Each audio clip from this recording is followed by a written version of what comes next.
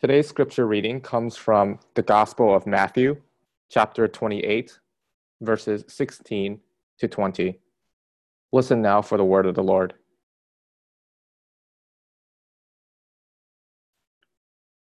Now the 11 disciples went to Galilee, to the mountain to which Jesus had directed them. And when they saw him, they worshipped him. But some doubted. And Jesus came and said to them, "All authority in heaven and on earth has been given to me. Go therefore and make disciples of all nations, baptizing them in the name of the Father and of the Son and of the Holy Spirit, teaching them to observe all that I have commanded you. And behold, I am with you always, to the end of the age." This is the word of the Lord. Thanks be to God. Happy Easter, everyone. I want to thank Pastor Danny for this morning's Easter dawn service and for his message. I thought it was great hearing him and Akemi singing together, leading us in praise. I was also so thankful this morning that I got to sing with my whole family. Normally, I'm in one room and my family's in another room, and so I end up singing by myself, and it's not really that pleasant. So I was thankful that I got to sing with the whole family this morning. Thanks also to Pastor Dowie. That was such a terrific message. And I'm thankful that the children have some activities to do now so that I can have a little bit more of your attention this morning. I know that we're missing a lot of traditions today because we're not able to gather. The Easter egg hunt, breakfast up in Bergen County, the youth group skit, and others. But I'm still thankful that we still have this gathering to be able to celebrate together the resurrection of our Lord Jesus Christ. On Friday, I started to make a reflection about looking at the cross from a distance. The verse that really stuck out for me because of this season of social distancing was Matthew 27:55. There were also many women there looking on from a distance who had followed Jesus from Galilee, ministering to him. The women came to the cross and they looked toward Jesus, but they were looking on from a distance. So this morning, I want to make a further reflection about looking toward Jesus, but from a distance in light of the resurrection. If you're near my age, you may remember a song way back in 1990 that was popularized by Bette Midler. If you don't know who that is, or the song, that's okay. It just means that you're young, or that you were too cool to listen to the top 40 back in the day. The song was called "From a Distance." And the song is essentially about how from a distance, the world looks like it's in harmony and peace, and that if you zoom out far enough, that you can't see guns and disease and hunger, and everyone in the world looks like your friend, even though nations might be at war. And then comes this sentiment and chorus. From a distance, we are instruments marching in a common band, playing songs of hope, playing songs of peace. They're the songs of every man. God is watching us. God is watching us. God is watching us from a distance. From a distance, everything looks different, and the song insists everything looks better. Admittedly, sometimes this is true. As the character Cher noted in the 1995 classic movie Clueless, it's like an impressionist painting. It looks good from a distance, but up close, not so much, right? Like if I back away, or if I get really close, you don't want to see me that close, right? And you know I have no future in televangelism. In addition to the space that is created by space, there is also the distance created by time. For example, this is a picture of me in the 4th or 5th grade. Now I can look at that and I am reminded that no matter how I feel about my childhood, no matter how far I get away from it, I'm reminded that I was never cool. So any of you kids out there, if you look anything like that then, this is what you're going to look like in your future. From a distance of space and time, we can easily make two mistakes. One is to get nostalgic and romanticize the past. You might think that the past was rosy and wonderful, how everything was great. Or you might think it was absolutely the worst time ever. People may think we used to have so much fun before we had kids. Or the church was much better and more spiritual when it was younger. Or middle school was so much better than high school. Or I was so good looking in the 4th grade. It's not true. Every stage of life has its mix of good and bad. The other problem is that from a distance, we can easily and comfortably disengage. For example, you could write an annual check to pay for the meals of a child in Malaysia, but not have any meaningful connection to that child. Yes, you are making a difference in that child's life, but from a distance, that child can feel more like a symbol than a real person. They say that absence and distance makes the heart grow fonder.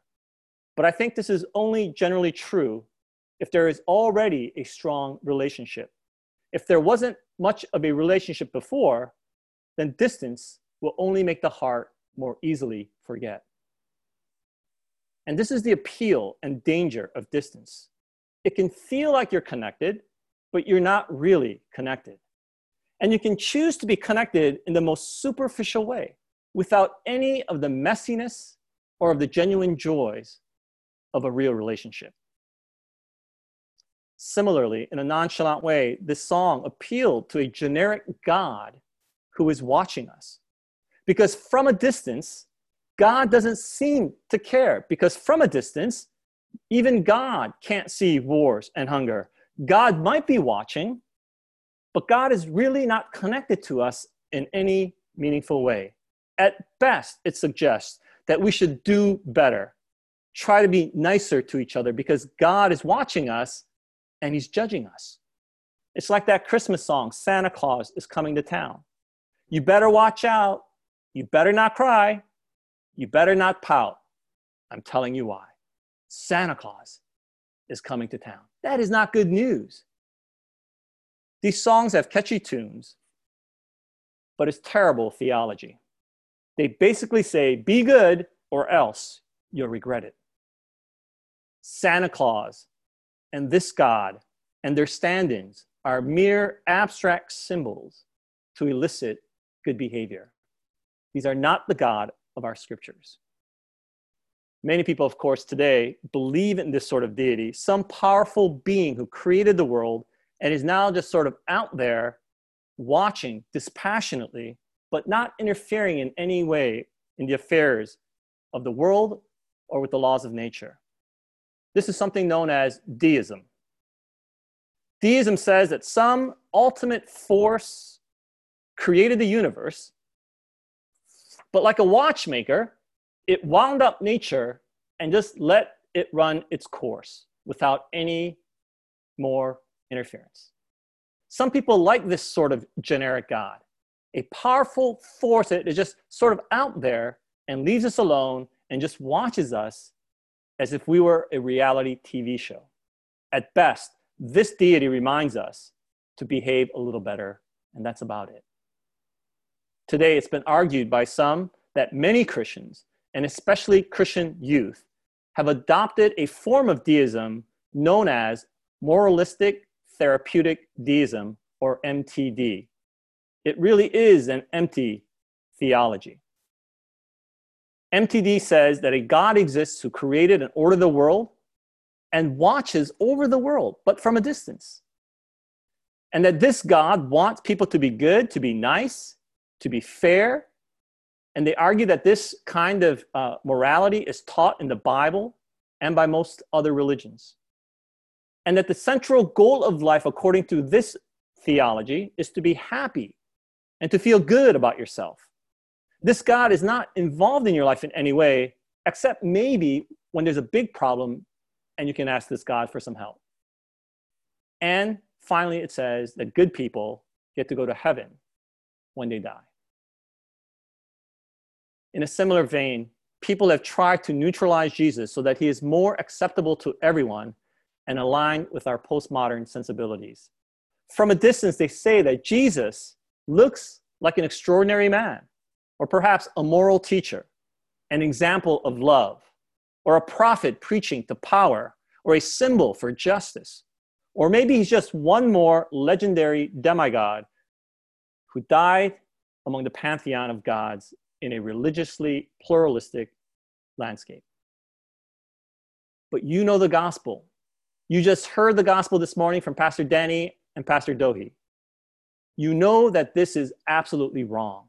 This is terrible, terrible theology, and it is not the God of the scriptures. Nothing could be further from the truth of who God is as revealed in the scriptures and in Jesus Christ.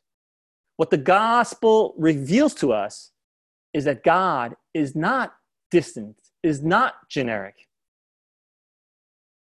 The entire movement of history is that God is redeeming history so that we can be near, so that we can be with him. As you heard in the scripture reading, I am with you always, even to the end of the age. It begins from the very beginning of our scriptures in the book of Genesis. In the garden, God is with humanity. God is walking with Adam. And then, when Jacob ran away from home because his brother was trying to kill him, God promised him in Genesis 28, behold, I am with you and will keep you wherever you go, and I will bring you back to this land, for I will not leave you until I have done what I've promised you. To Moses, God promised, my presence will go with you and I will give you rest. To the people of Israel, Moses reassured them in Deuteronomy 31, it is the Lord who goes before you. He will be with you. He will not leave you nor forsake you. Do not fear or be dismayed. The psalmist declares, even though I walk through the valley of the shadow of death, I will fear no evil. Why? Because God is with me. To the prophet Isaiah, God said, fear not, for I am with you. Be not dismayed, for I am your God. I will strengthen you. I will help you. I will uphold you with my righteous right hand. To the prophet Jeremiah, God said, for I am with you to save you, declares the Lord. To the prophet Haggai, the messenger of the Lord, he spoke to the people with the Lord's message. I am with you, declares the Lord. When Paul was preaching in Corinth, God reassured him in Acts 18, do not be afraid, but go on speaking and do not be silent, for I am with you, and no one will attack you to harm you, for I have many in this city who are my people. And Jesus, as he began his ministry, appointed 12 whom he also named apostles, so that they might be with him and he might send them out to preach and have authority to cast out demons. Before any of that work, the first thing was Jesus wanted them to be with him. Again and again and again, throughout the scriptures, we see this desire of God to be in communion with us. God desires to be with us. But we could not be with him because of sin. Matthew's gospel begins with a long, kind of boring genealogy, which may seem like a terrible way to start the good news. But Matthew says this, all this took place, that is this history, this genealogy, all this took place to fulfill what the Lord had spoken by the prophet. Behold, the virgin shall conceive and bear a son, and they shall call his name Emmanuel, which means God with us. All of history led to the birth of Jesus, who shall be called Emmanuel. Now, as far as we know, no one ever called Jesus Emmanuel. But that is who he is. It's not just a name. It's who he is. And even though he was with God, he came down from heaven and became incarnate of the Holy Spirit and the Virgin Mary to be with us. And when he died on the cross and rose from the dead, he did it so that we can be with him eternally. The cross, as you heard on Friday night, is what makes our union with God possible. The cross is what makes being with him possible. Now, if you've been at this church for more than a few months, you know my basic theology pretty well by now. As I've shared before, I basically preach one sermon, like most preachers.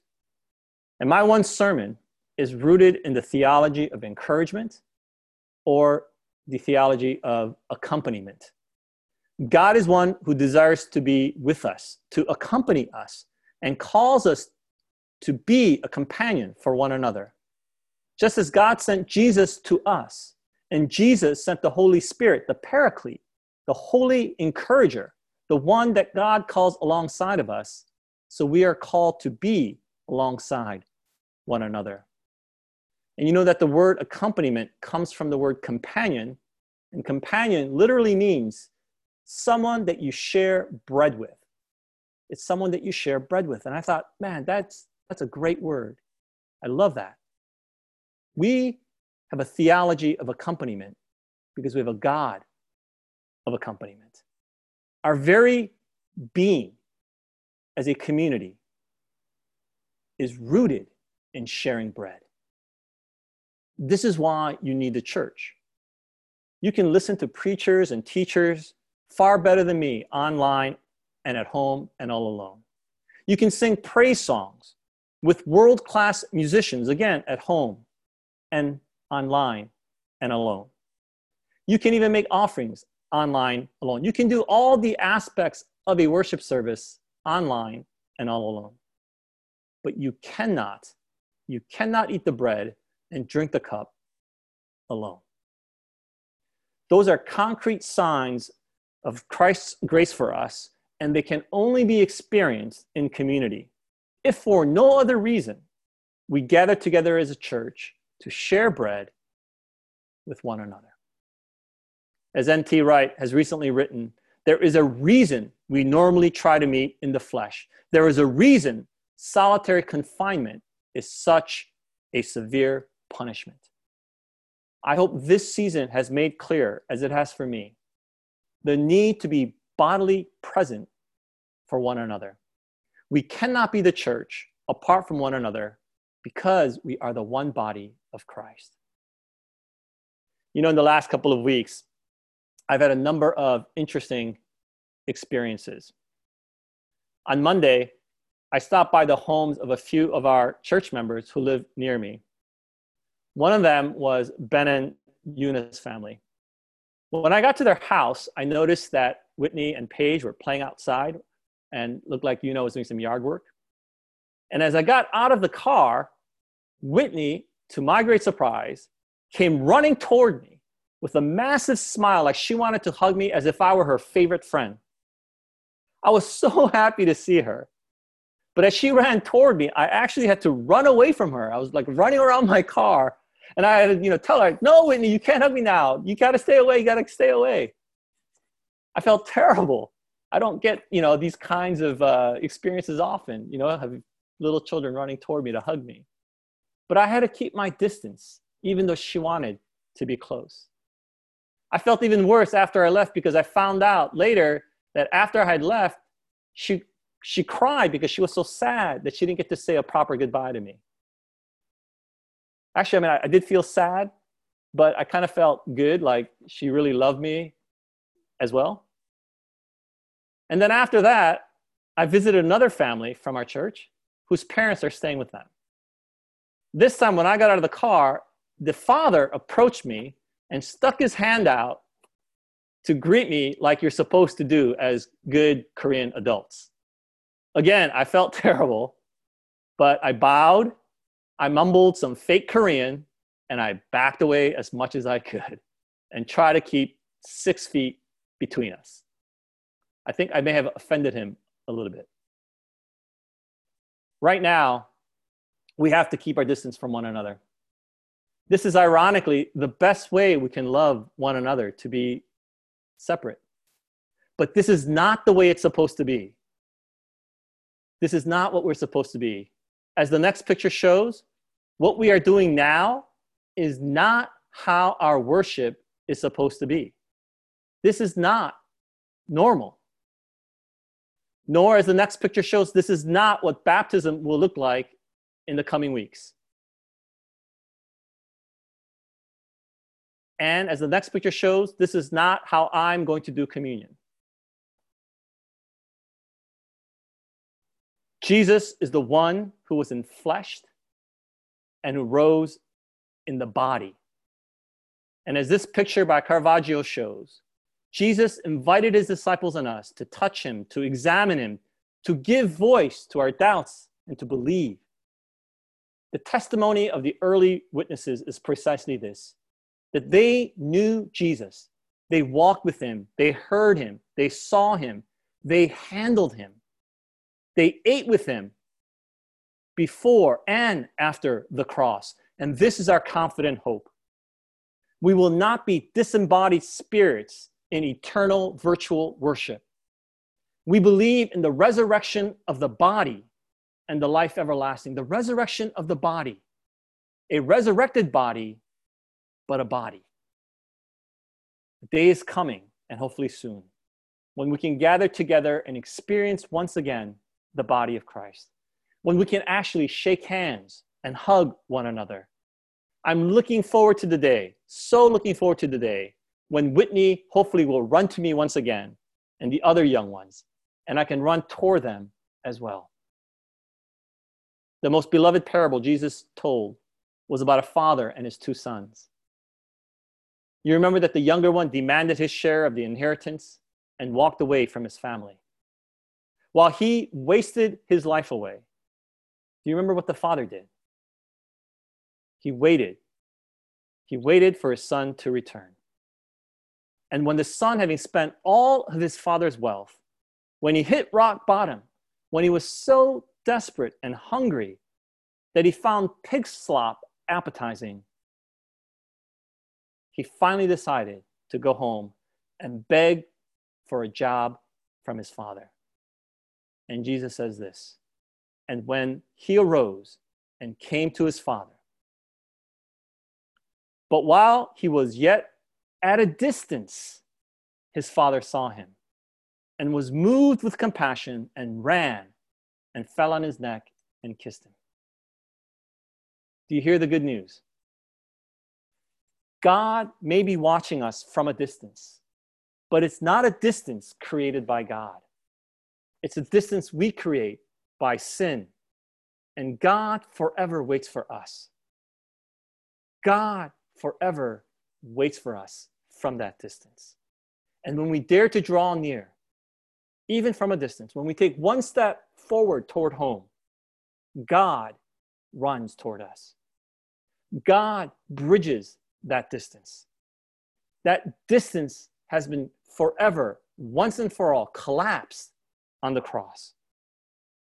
In the parable, Jesus is telling us that God is moved with compassion and runs towards us and longs for us to hug, to embrace, to kiss us. Because God's desire is communion. God's desire is unity. God's desire is to be with us always. This is eternal life. This is eternal life.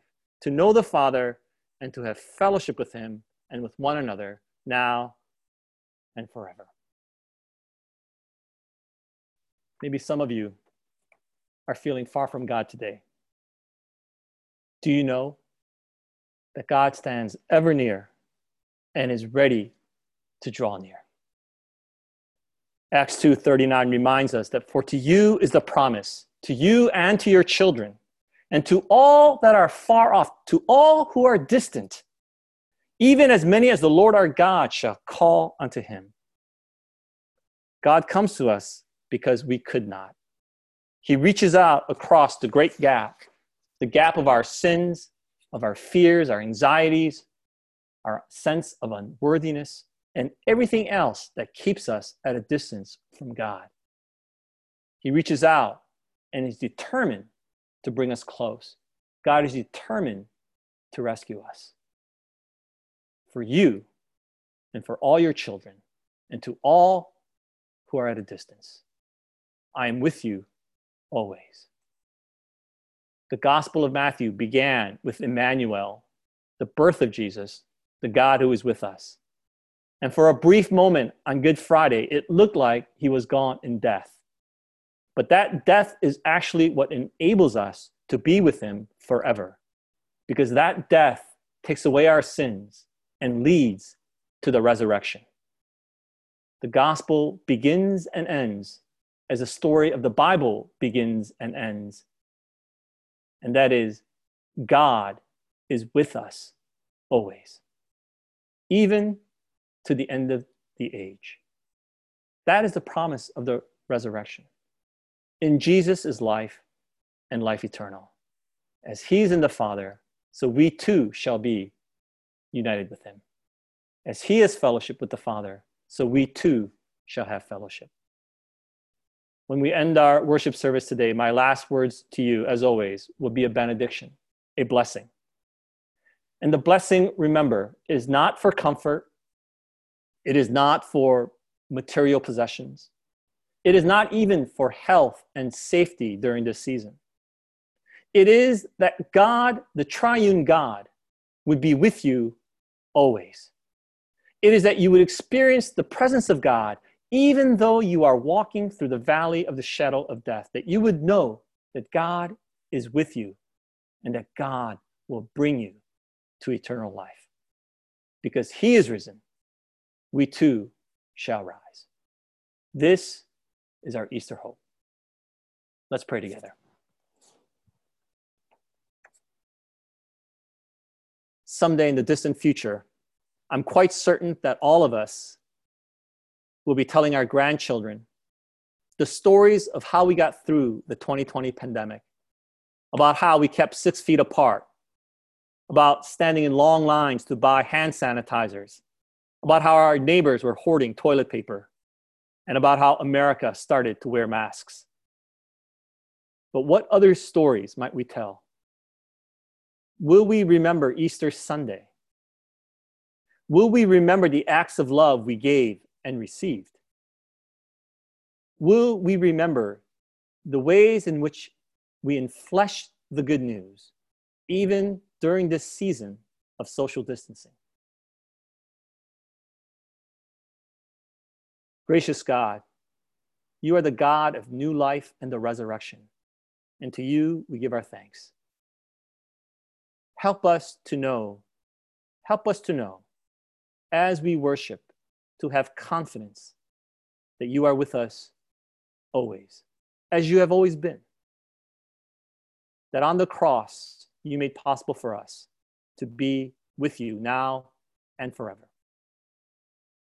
That in this life and in the life to come, you are with us always. We thank you, God. In Christ's name we pray. Amen.